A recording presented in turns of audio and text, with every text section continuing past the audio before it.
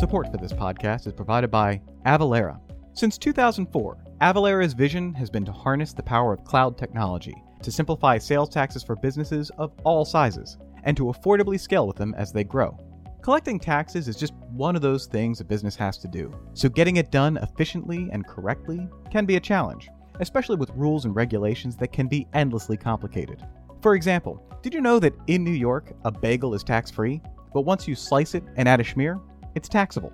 Avalara keeps track of these things so that you can focus on your business, whether or not it involves bagels. If you deal with tax compliance and you've thought to yourself, there must be a better way, then do yourself a favor and check them out at avalara.com/taxnotes. That's avalara.com/taxnotes. Avalara. Tax compliance done right.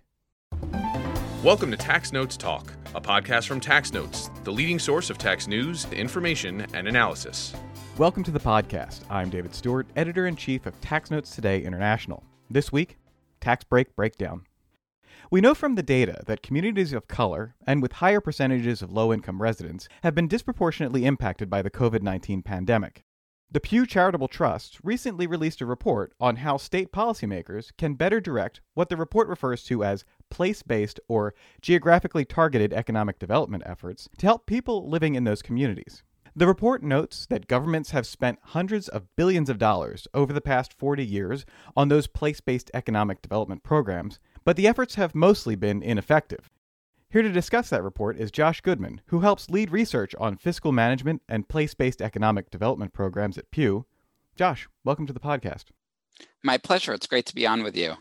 First of all, could you tell listeners about these place-based economic development efforts? What are they and how are governments using them?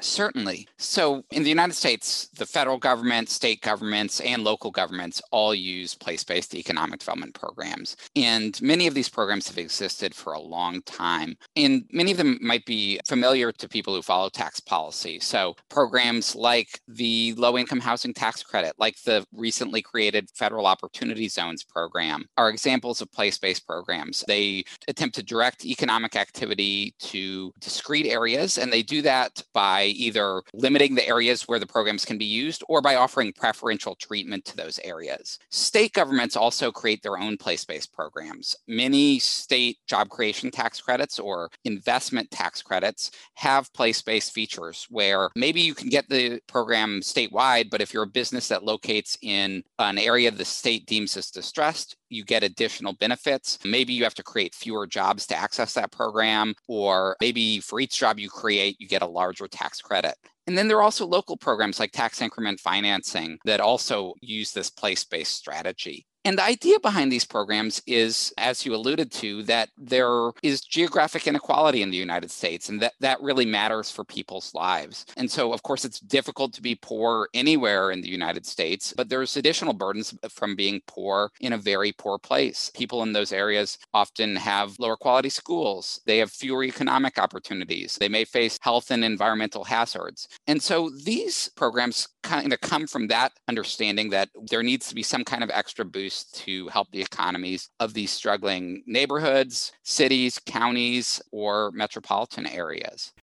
How are these struggling areas defined? How do these incentives get directed at specific places? Well, in our research, that's been one of the big challenges. If you just think about the city where you live or the state where you live, it might seem pretty easy to figure out where the distressed areas are. You probably know in your city what are some neighborhoods that aren't doing as well. In your state, you could probably name a city or two that's a bit worse off. But when it comes down to actually targeting these programs, there have been several challenges. And what we did in this research is we did a literature review where we read around 100 studies from governments themselves, from researchers, from academics, and looked at how these programs are targeted and what are some of the challenges that they've pointed out. And what we saw over and over again is that programs intended to benefit distressed areas have actually benefited wealthier areas instead. And even when the programs actually are benefiting the areas they were intended to help, often it's not clear that the people who reside in those areas are actually benefiting or benefiting to the extent they could. So what makes it hard to target these programs? For one, some of the programs use subjective criteria. And so if you're targeting a program to an area based on it having dilapidated buildings or a street layout that isn't ideal or something like that, those are terms that it's easy for them to be open to interpretation. And an area that's actually doing relatively well can end up benefiting. You also have this problem where there's a difference between the areas that are eligible for these programs and the areas where companies are actually taking advantage of them. And so you'll see this where if you actually just look at what areas are eligible for this program, they'll look pretty distressed. But then companies will locate in the least distressed eligible areas. And so maybe if they're locating in the 10% least distressed areas that are eligible for the program, and so the activity is going to this subset of the areas. And then you also have challenges where the areas aren't updated over time. And so obviously, especially if you're dealing with small areas like neighborhoods, conditions can change over time. And unless governments are being really attentive to saying, we need to make sure these areas are still distressed, they end up directing benefits to areas that are better off. Now, do you think that there are better ways to help people in these communities than these targeted economic development incentives? There's a long-standing debate over these programs, and part of the debate is the balance between people-focused and place-focused strategies. And so if you want to think about like a people-focused strategy, something like the earned income tax credit is an example of that, where if you're a low-income worker, regardless of where you live, you can qualify for the EITC. And then you have these place-focused strategies that are focused on obviously limited locations. And we in our research don't say, oh, people-focused is better or place-focused is better. What we do say is if governments are going to devote billions of dollars to these programs, they need to make sure they're benefiting the intended places and that they're working as well as they possibly can, or they need to consider other strategies. And these programs really are major commitments. If you think about the Community Development Block Grant, for example, it's the largest community development program that the federal government has, and it's a place-based program. Low-income housing tax credits are the largest source of federal funding of the construction and renovation of affordable rental housing in the United States. Opportunity Zones obviously has been sort of the biggest initiative along these lines, perhaps in a generation. And so, at least in terms of the aspirations of these programs, they're really large and the money involved is really large. So they really need to work as well as they possibly can. Now, there are some alternative strategies out there. Most of the programs I've mentioned focus on financial incentives for businesses, for investors, for developers, but that's not the only approach. There are programs that focus on workforce training and making sure workers in these areas have needed skills. There are programs that focus more on the fundamentals of the area, infrastructure, broadband, things like that. Most of those programs haven't really had a distinct geographic focus. Most workforce development in the United States isn't targeted to specific areas in the same way these place-based programs are, but there are strategies that could be applied to specific places to address some of the concerns with these programs. Now, how would you go about preventing these programs aimed at economically distressed communities from benefiting the wealthier areas rather than the local community? There are a few steps that in our research we see working well. One of them is, first of all, to assess the targeting of these programs, that you need to have a process in place where you're studying where the programs are available, where they're used, and how that matches up with distress. And so until you've done that, you can't have a really good idea of how to improve the targeting of these programs.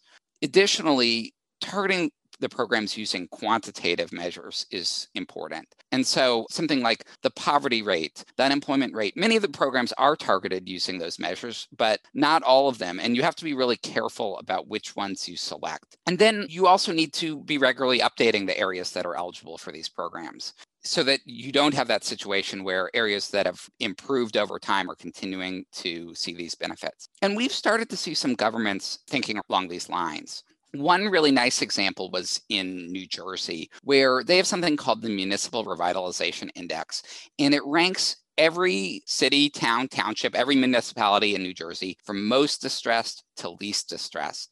And this is something New Jersey has used dating back to the 1970s to target many of its place-based programs.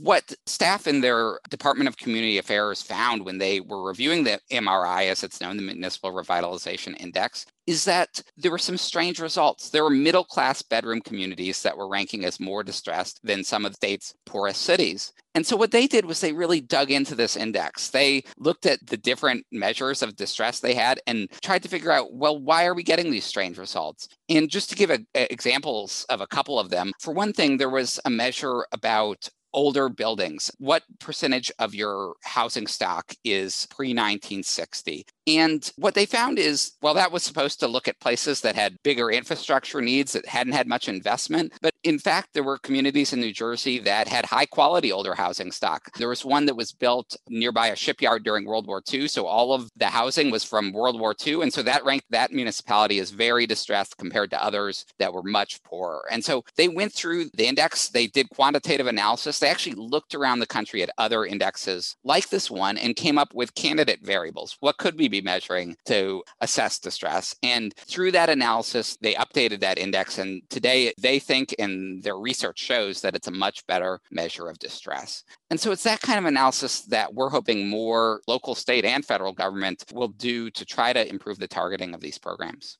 Now, one example that you mentioned in your report is tax increment financing in Chicago. And you found that mayors have used the program to redevelop the Navy Pier and parts of downtown Chicago, which are by no means low-income areas. They were able to do this because the state criteria for blighted property eligible for the tax increment financing was vague. So how should Illinois and other states go about reforming these programs? Well, I think one crucial point in your question is state policymakers really have a huge role in reforming TIF and other local programs, even though they are local programs. And that's one thing we found in our research is that states really have a central role in the targeting of place-based programs. The federal government, when they create place-based programs, they often delegate to states in whole or in part the targeting of these programs. So Opportunity Zones is just a great recent example of that, where it's up to governors and their economic development agencies to determine what census tracts should be designated as opportunity zones, obviously within some federal guidance as to what they were allowed to do. And then on the other side of the spectrum, states are writing the laws for programs like TIF. And TIF is really a classic example of where you see a lot of these more subjective measures coming into play, where there are terms like blight, there are terms like obsolescence that come up in the laws. And that really gives a lot of leeway to local officials to put TIF districts where they see the greatest development opportunities, not necessarily in the areas that have the greatest need. So obviously, local officials also have a role here in using these programs the way they were intended. But if state officials want TIF to be targeted to distressed areas, it's really on them to write the laws in a way that makes sure those are the areas that are benefiting from these programs. Now, another issue that you mentioned in your report is about these place-based programs encouraging investment in these distressed communities, but they're not necessarily creating jobs for the people living there. Is there something that can be done about that? There are several strategies to ensure local residents benefit from these programs.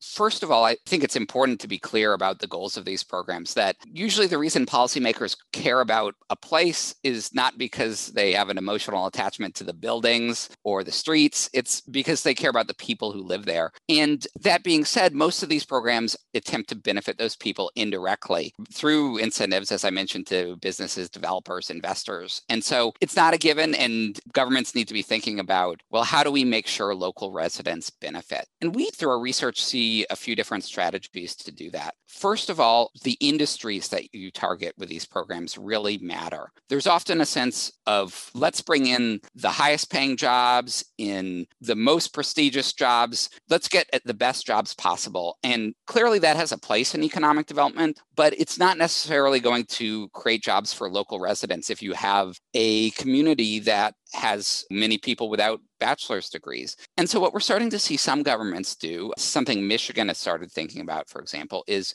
targeting industries based on the skills of their local workforce. What are the jobs that local residents will actually fill? And so that can be a powerful approach. It's something I think that's been sort of a cultural change in economic development, and it's something that's an ongoing process to have more people think about that. But it's a promising idea that I'd love to see more states thinking about how to apply in their own jurisdiction. question. There's also other strategies. One of them is something called first source hiring. And this is often highly local, often at a city level. But the way it works is the local workforce development system is creating a pool of qualified candidates and select groups of employers, often in construction or employers that have contracts with the local government, those types of businesses. Their first stop when they're looking to fill a job will be to go to the local workforce development system. And there's this pool of candidates that have been trained. And so it's sort of matching employers with local workers who've been given the skills to fill the jobs. And you can sort of see how those two strategies can kind of fit together, where on one hand, you're looking for employers that have the skills your workforce already has. On the other hand, you're giving local workers more skills so that they meet the needs of employers. And so pairing those things together is the kind of creative approach that can make it likelier that local residents actually fill these jobs and they end up benefiting the people they were intended to help. Is there a danger with these place-based incentives of actually hurting the local community by reducing the amount of affordable housing stock? That's a great question. And one core answer to it is states haven't been assessing for themselves the answers to questions like that. We have seen incredible progress around the country where more states are studying the results of their economic development incentives. Over the last 10 years, there's really been a movement to do that where policymakers, state lawmakers, governors have all recognized we spend a lot of money on economic development incentives, whether they're place-based programs or not. We need to know whether they're working. What has been far less common is to look at the question we're discussing of what locations benefit from these programs. So you can study an economic development incentive and not look a lot at what locations actually benefit. What's been even rarer than that is a careful assessment of who benefits. And that, to me, based on our research, is really an important next step for states. Is if your question is, do the local residents actually benefit from them? Or how does this interact with things like the cost of housing? Are they the ones filling these jobs or not? Are people moving in and out of these neighborhoods? And does that affect how we interpret the results? All those are really important questions. And they're questions that I think states have really just started to scratch the surface to answer. So what we're hoping is state governments that have really done a lot of work to get better data on economic development incentives in general, whether they're place-based programs or not, will start thinking more about these questions about targeting to the intended places and the intended people. Well, on that question of data, I guess I'd like to ask about what additional data should these states be collecting? And would this be something where it's made public so that everyone else can look at it? So what should be the goal for data collection among the states on these incentives?